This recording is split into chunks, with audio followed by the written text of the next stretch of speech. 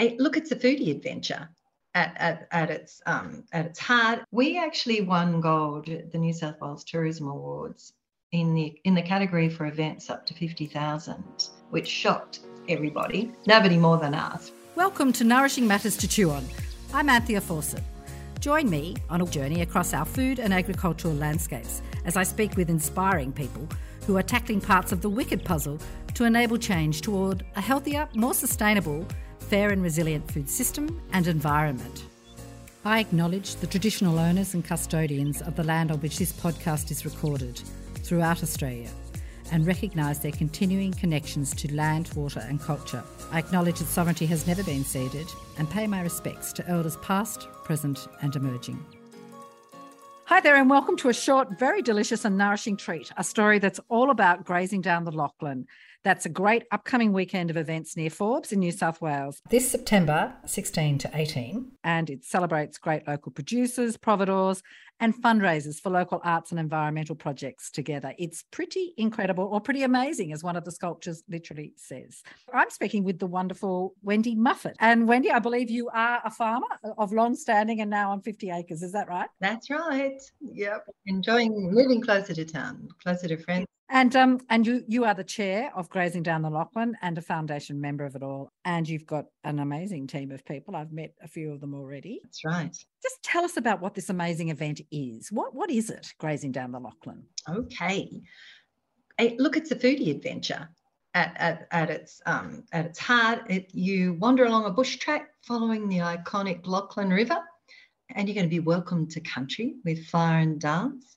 And then you're free to roam. You wander along under the shade of iconic river red gums, those massive old glorious trees that line the river, and experience a 7-course degustation of local and Indigenous foods embedded in the landscape with these beautiful little shelters made of gum leaves and boughs. All of that is curated by our creative director, Otama Carey, who's a really well-known chef, hatted chef in Sydney.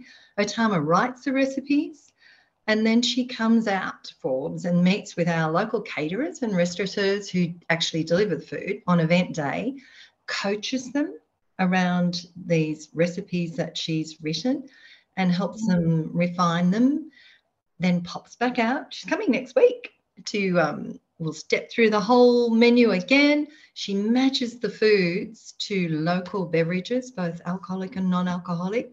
So it's a highly curated foodie experience interwoven with local culture.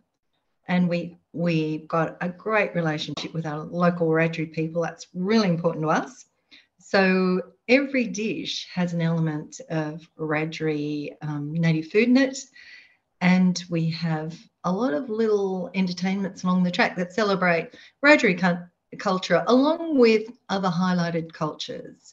This year we might see a bit of Chinese food embedded in that menu to celebrate the contribution of the Chinese market gardeners that came to us during the gold rush. Because Forbes is a gold rush town. Yeah, we used to have a population of around 60,000 people back in the day. And it's a very beautiful town with lots of very beautiful built form and, of course, the beautiful swamp, Gum Swamp Reserve, which we'll chat about as well, I hope. And obviously very proud and profound Wiradjuri history, as you say. Yes, there is. And it's one of the great joys of all of the committee that we've developed this tremendous partnership with the local Wiradjuri people so that the culture is actually truly interwoven into the event, right from the welcome at the start, which is pretty spectacular, through every dish and through quite a bit of the entertainment. Our Wiradjuri buddies even go out and build part of the scene, I guess, pre-event day. So that's probably one of the things both me personally and the committee are most proud of. Yeah, that's beautiful. And it's in place, it's in situ, as you say, amongst these beautiful old river red gums. Yeah. I can visualise them. And it's spread out over 2.5 kilometres or something. Is that right? So it's this beautiful trail. Gorgeous. It is on a local stock reserve. You know, I think most of us understand the romance of the stock routes and what they were originally developed for, and the drovers that used to use them and still do today in times of drought. They were originally Indigenous Aboriginal trails along the river, shown to the people who came, the settlers, as a track for the stock. So there's that bit of history too that we like to highlight and celebrate. So tell me, when did Grazing Down the Lachlan start? How did it all kick off? Because it is obviously an amazing community event that's got all these hubs and spoke benefits, which we'll chat about too. Yeah, it does. Look, the start of grazing, really, or the inspiration for grazing, was a local artist, Rosie Johnston, who, driving home from a visit to Sculpture by the Sea, was kind of pondering, well, why can't we do that? Why can't we have something as spectacular as Sculpture by the Sea, but in the bush? So Rosie arrived home and rallied the troops and said, this is what I think we can do. And we all said, that's great, Rose. She said, but we need to raise money. Yeah, of course we do. How much do you think, Rose? And she said, oh, I don't know, 2 or 3 million should do it. And we went, good eye. We can do that. And that, to be honest, was the impetus behind this Magical Foodie event, because we thought, well, we can do that and let's do it and let's celebrate. Let's put a few heartfelt beliefs around this event. Let's make it quite special, which is what we've done. So it is a true celebration of local food. We put a catchment around where we purchase our food and we preference small regenerative farmers. Let's put a few values around what we celebrate. So it's a celebration of local culture. It's a celebration of, in particular, every year, Rotary culture. And every year we highlight another culture that's made this little town its home, both in terms of art around the event, performance around the event, and definitely the menu. Beautiful. So, yeah, that's how it started. So what? How many years ago was that? Oh, the first event was in 2017. And Wendy, you've created this incredible sculpture trail, and you've got these developing and strong relationships with First Peoples in and around Forbes. Can you tell me about the role of Indigenous artists or curators in how the sculpture trail was put together and works selected for it? Yeah, and you're right back at the beginning, when the sculpture trail was basically just a vision. There was consultation and collaboration at a high level with some well-known Indigenous artists who were part of the selection process for the sculpture. Gosh, in 5 years, you've achieved fundraising and have installed 20 sculptures. Is that right? Well, we've certainly been part of that. Look, every year we've just done the numbers. We inject about $400,000 into the local community over the weekend, and that's a great hit to the local tourist economy for a little town like Forbes. And we've raised close to $250,000 for the Forbes Art Society. The magic that happened was this $1 million project. We were fortunate enough to win a grant from the state government, and we actually ended up winning just around $7 million, which needed to be co-funded, 25% co-funding from the local community. So hooray for grazing. We've been able to contribute a significant amount of money to co-fund that extraordinary grant. But the other really cool outcome of that is that it's meant that we've reached out to a surrounding shire, the Lachlan Shire, because this massive sculpture trail of monumental sculptures stretches about 100 k's from Forbes to Condobolin.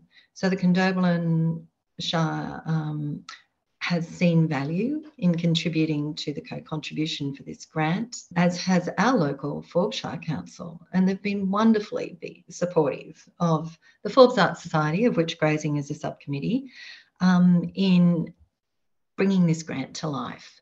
Wow. So you've got the Forbes Council, the Condobolin Council and the Lachlan Shire, yes, sort of all co-partnering with community and with the grant to co-fund the grant and make it all happen. That is seriously exciting, yeah. Yeah, look at it is seriously exciting. It's a dream come true, to be honest. Rosie's dream, which we all bought into. And Wendy, you've mentioned Grazing's 21 cash and in-kind sponsors whose generous support makes it all possible. So sharing a big shout out and thanks to all of them from you and the committee. But I also have to mention our foundation sponsors, Evolution Mining. They have been tremendous supporters of this event right from the get-go. Before the grant was a dream that came true, they were with us from the start. They believed in us, and I think it was just that beautiful. You know, we're lockstep with them in terms of their vision for the legacy they'll leave for the town when the mine eventually, has run its course and leaves the town of Forbes. They're very clear about what they want to leave behind. And that is just bang on our goals and visions, basically a community in which people want to come and live and work and play, a healthy, vibrant regional community. And can you just tell me what Evolution Mining mines? They're the golden kids. It is a gold mine. Oh my gosh, that's even more tradition and history, sort of completely up, in the present. Totally. Doing the right thing for the community and the environment. I understand that Grazing Down the Lachlan also fundraises, some of its fundraising goes towards redevelopment of the Gum Swamp Reserve. Is that right? That's correct. Yeah, the Gum Swamp Reserve is one of Australia's best known but under-publicised ephemeral bodies of water, which attracts, I think, a couple of hundred species of birds, and it ebbs and flows. And we, through the grant, the Forbes Art Society and its partners have been able to install 4 new state-of-the-art bird hives with walking trails to access them. So it's actually quite an amazing place to visit if you're a birder in particular, but even just the beauty of those bird hides and that walking track is a tremendous tourist attraction, both for locals and visitors. And we've placed one of our monumental sculptures there. He's a giant goanna, huge, 25 metres long, 10 metres high. And he's the local Indigenous totem, Guga. Beautiful. And the Gum Swamp Reserve, is that a part of the National Reserve System? Does Forbes Council look after that? Like, that's a protected area, isn't it? It's a recognised wildlife refuge. And is it quite close to Forbes? I've been to Forbes quite a bit. I'm just trying to visualise where it is. Look, it's a couple of kilometres. It's on the edge of town. Yeah. You could walk there if you wanted to. There's this wonderful weekend that starts on Friday night with events running all the way through until Sunday morning. And on Saturday, there's the Absolute Grazing event, as you've described, over 2.5 kilometres with these beautiful built structures, curated cuisine and menus. It just sounds amazing. And welcomes to country and participation throughout the weekend by Wiradjuri elders and community members. Yeah. What else? And the sculpture trail is aiming to be 100 kilometres long, with ultimately, how many sculptures do you dream of having along the trail? Well, look, the monumental sculptures, there'll be about 12. I think 12 is the number, and they're extraordinary. They've been designed and installed by world-class sculptors. A couple of them are winners at Sculpture by the Sea. So that's kind of the standard of sculpture we're talking about. They're all quite different. The sculptors applied to be part of this trail, and that long list was sorted, and they were invited to visit the place and travel that journey, that 100K journey, and put a proposal to the committee based on their vision of what they would like to sculpt. So they're all quite different. And they all have a very strong environmental message to deliver. And the townspeople love them, which is brilliant, bringing art to regional kids, making sculpture accessible to regional kids. A lot of them they can touch, feel, climb on, and they do. And we encourage that. No, I shouldn't have said that. No. You know, there's a bit of signage that says please don't climb on the sculpture, but of course we want people to walk up and touch and get a sense of the materials that have been used in these installations. So yeah, the sculpture trail itself is quite extraordinary, and there are probably and look, there are around 22 smaller sculptures embedded around the town. There's a beautiful walk around Lake Forbes. I think it's about 10 k's now that's been developed, and the walkers will find sculptures installed along that trail, particularly along the track that leads to the Rotary Dreaming Centre. There's some beautiful sculptures there that both bronze and totem poles that speak to Rotary culture. So yeah, there's this legacy that I think is another important value of Grazing Down the Lachlan. We aim to leave a legacy. It's not all about raising money and having a really good time, which we do both of, but the legacy that Grazing leaves behind is very important. And involved in that major project, which Grazing helps to fund, is a redevelopment of a much loved building in town. The old ambulance station, which is a beautiful building, was gutted by fire some 10 years ago now, probably longer actually. It's been devastating for locals, and finally, somebody has been able to pick it up and repurpose it, respecting the facade and highlighting a lot of those internal features that were so loved into a beautiful gallery forward. We'll be able to host exhibitions. It'll be climate controlled, so we should be able to host exhibitions right up to the Archibald Prize, and also showcase local art, which is pretty exciting. Oh, that's beautiful. So all sorts of legacies. So just a few. So how many foodies are involved? How many food restaurants or local producers, or what's the sort of ecosystem of the number of people or little businesses who are involved? We've got probably 4 or 5 local caterers that get involved. We have local producers. It just depends what Otama or our creative director puts in those and flows a bit too. We do keep things hyper local. So as you say, there is a local ecosystem that's built around this. The volunteers that CAF organises are all local people, and we support their organisation's contribution to the local economy for coming to us and helping us on Grazing Day. The beverage providors are all local, in the catchment people. So there's 7 of them, and then we get people to make the delicious non-alcoholics, because that's the thing these days. We want to serve our people who are minimising their alcohol intake and celebrate them alongside everybody who's going to enjoy an alcoholic bevy along the way around. We'll make sure they're interesting.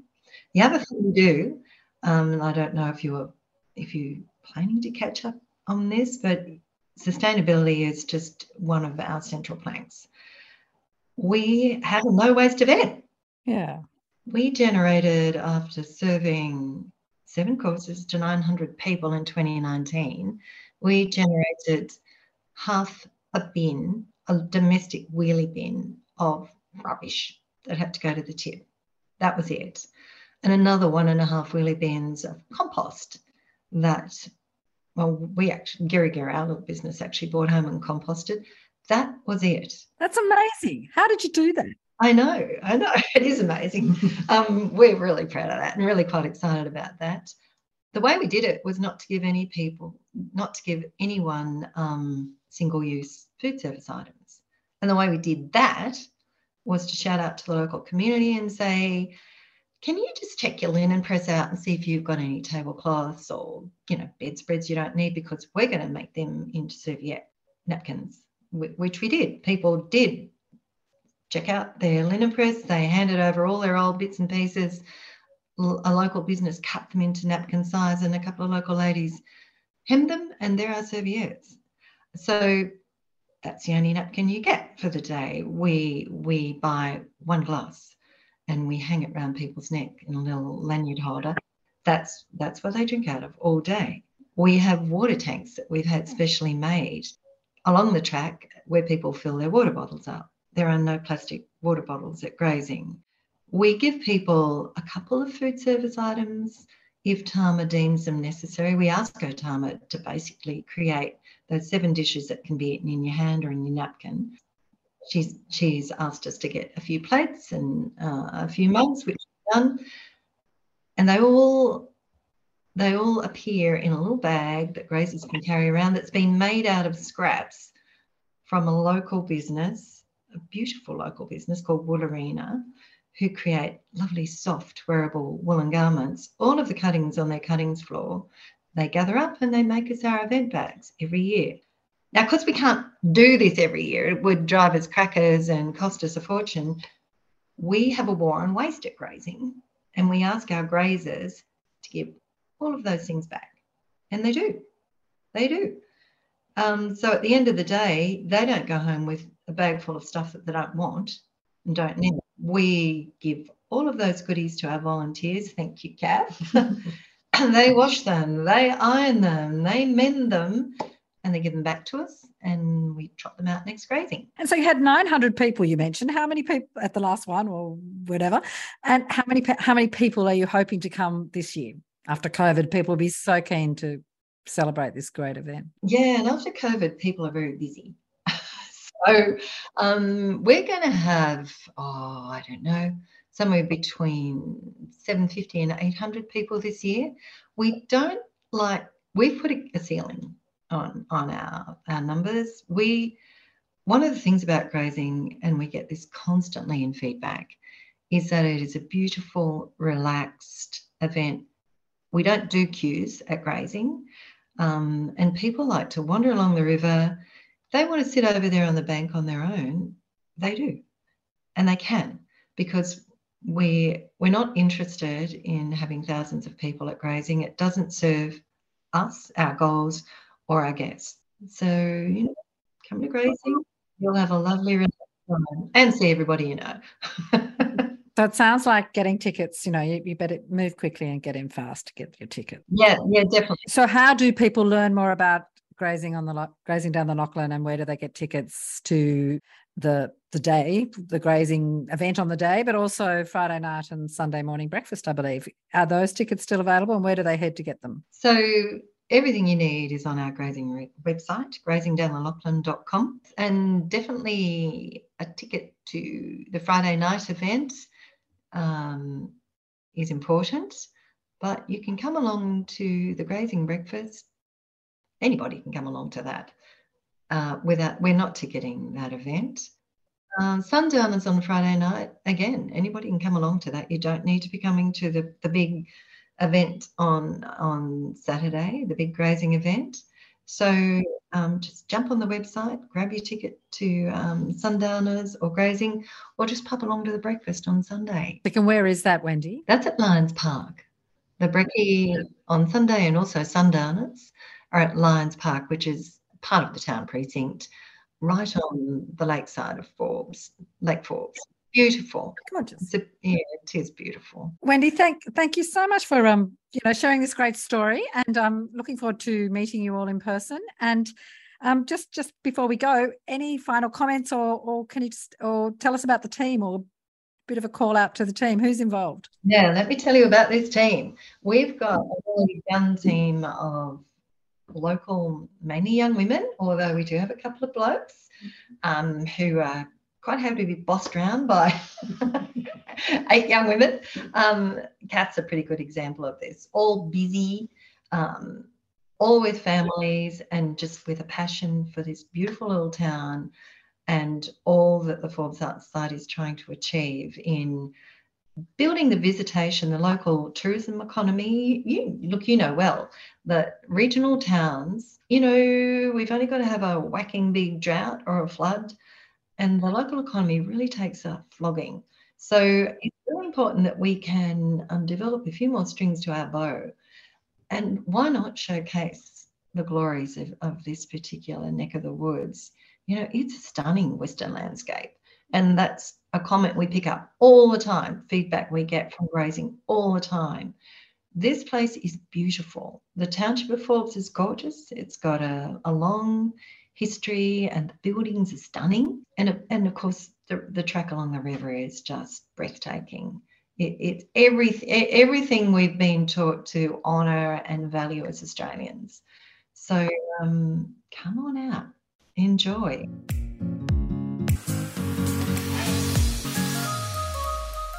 I guess the only point I think is really worth emphasising is that they're all volunteers, which is extraordinary. We actually won gold at the New South Wales Tourism Awards in the category for events up to 50,000 in 2019, which shocked everybody. Nobody more than us. We were a bunch of little, country kids all dolled up in our ball dresses at this beautiful venue. And when they announced that we had won that category, we went wild, like country people do. We were so loud. We were kind of running around like lunatics, and I could just see all these other kind of, I suppose, less country people just looking at us as if to say, they're from the country. It was wonderful. Wendy, thanks so much for speaking with me. I've been speaking with Wendy Muffet, who is the chair of Grazing Down the Lachlan, and that event. Oh, when is it on? I don't think we've said when it's on. Oh, my goodness. We've all missed that one. The event's over the weekend of 17 September, so it's coming up. Saturday the 17th is the grazing event. Sundowners on the night of the 16th, Friday the 16th, and the big brekkie is on Sunday morning, Sunday 18. I'll add too that a local guy, Mel Sinclair, who runs a tremendous little local tourist business, will take our grazers on a drive around the sculpture trail that we talked about on Friday or Sunday. And how to book Mel is on the website also. The other thing I'll mention is that accommodation is very tight in Forbes now. And if people need accommodation, Parkes is just a hop, step and a jump down the road, and we have a bus service between the two towns. And so people, if you're interested in heading to this beautiful event, it's a beautiful drive from Sydney. I've done it several times myself, and you can also fly into Parkes, and that's a fairly easy flight. And as Wendy says, only half an hour's drive away. So Wendy, thank you and good luck for it all. It sounds amazing, and I'm sure it'll be a huge success. Thank you. Thank you so much. It's a pleasure. And thank you so much for inviting us onto your potty. It's a pleasure. Thanks, Wendy. Cheers. Thanks for listening. To listen to more episodes of Nourishing Matters to Chew On, head to Foodswell's podcast page at foodswell.org.au/nourishing or subscribe wherever you get your podcasts. And stay in touch via Instagram at nourishing_matters and on Facebook at Nourishing Matters to Chew On. If you like what you hear and would like to support us, give us a rating and a review in your favourite podcast app so other people can find us too.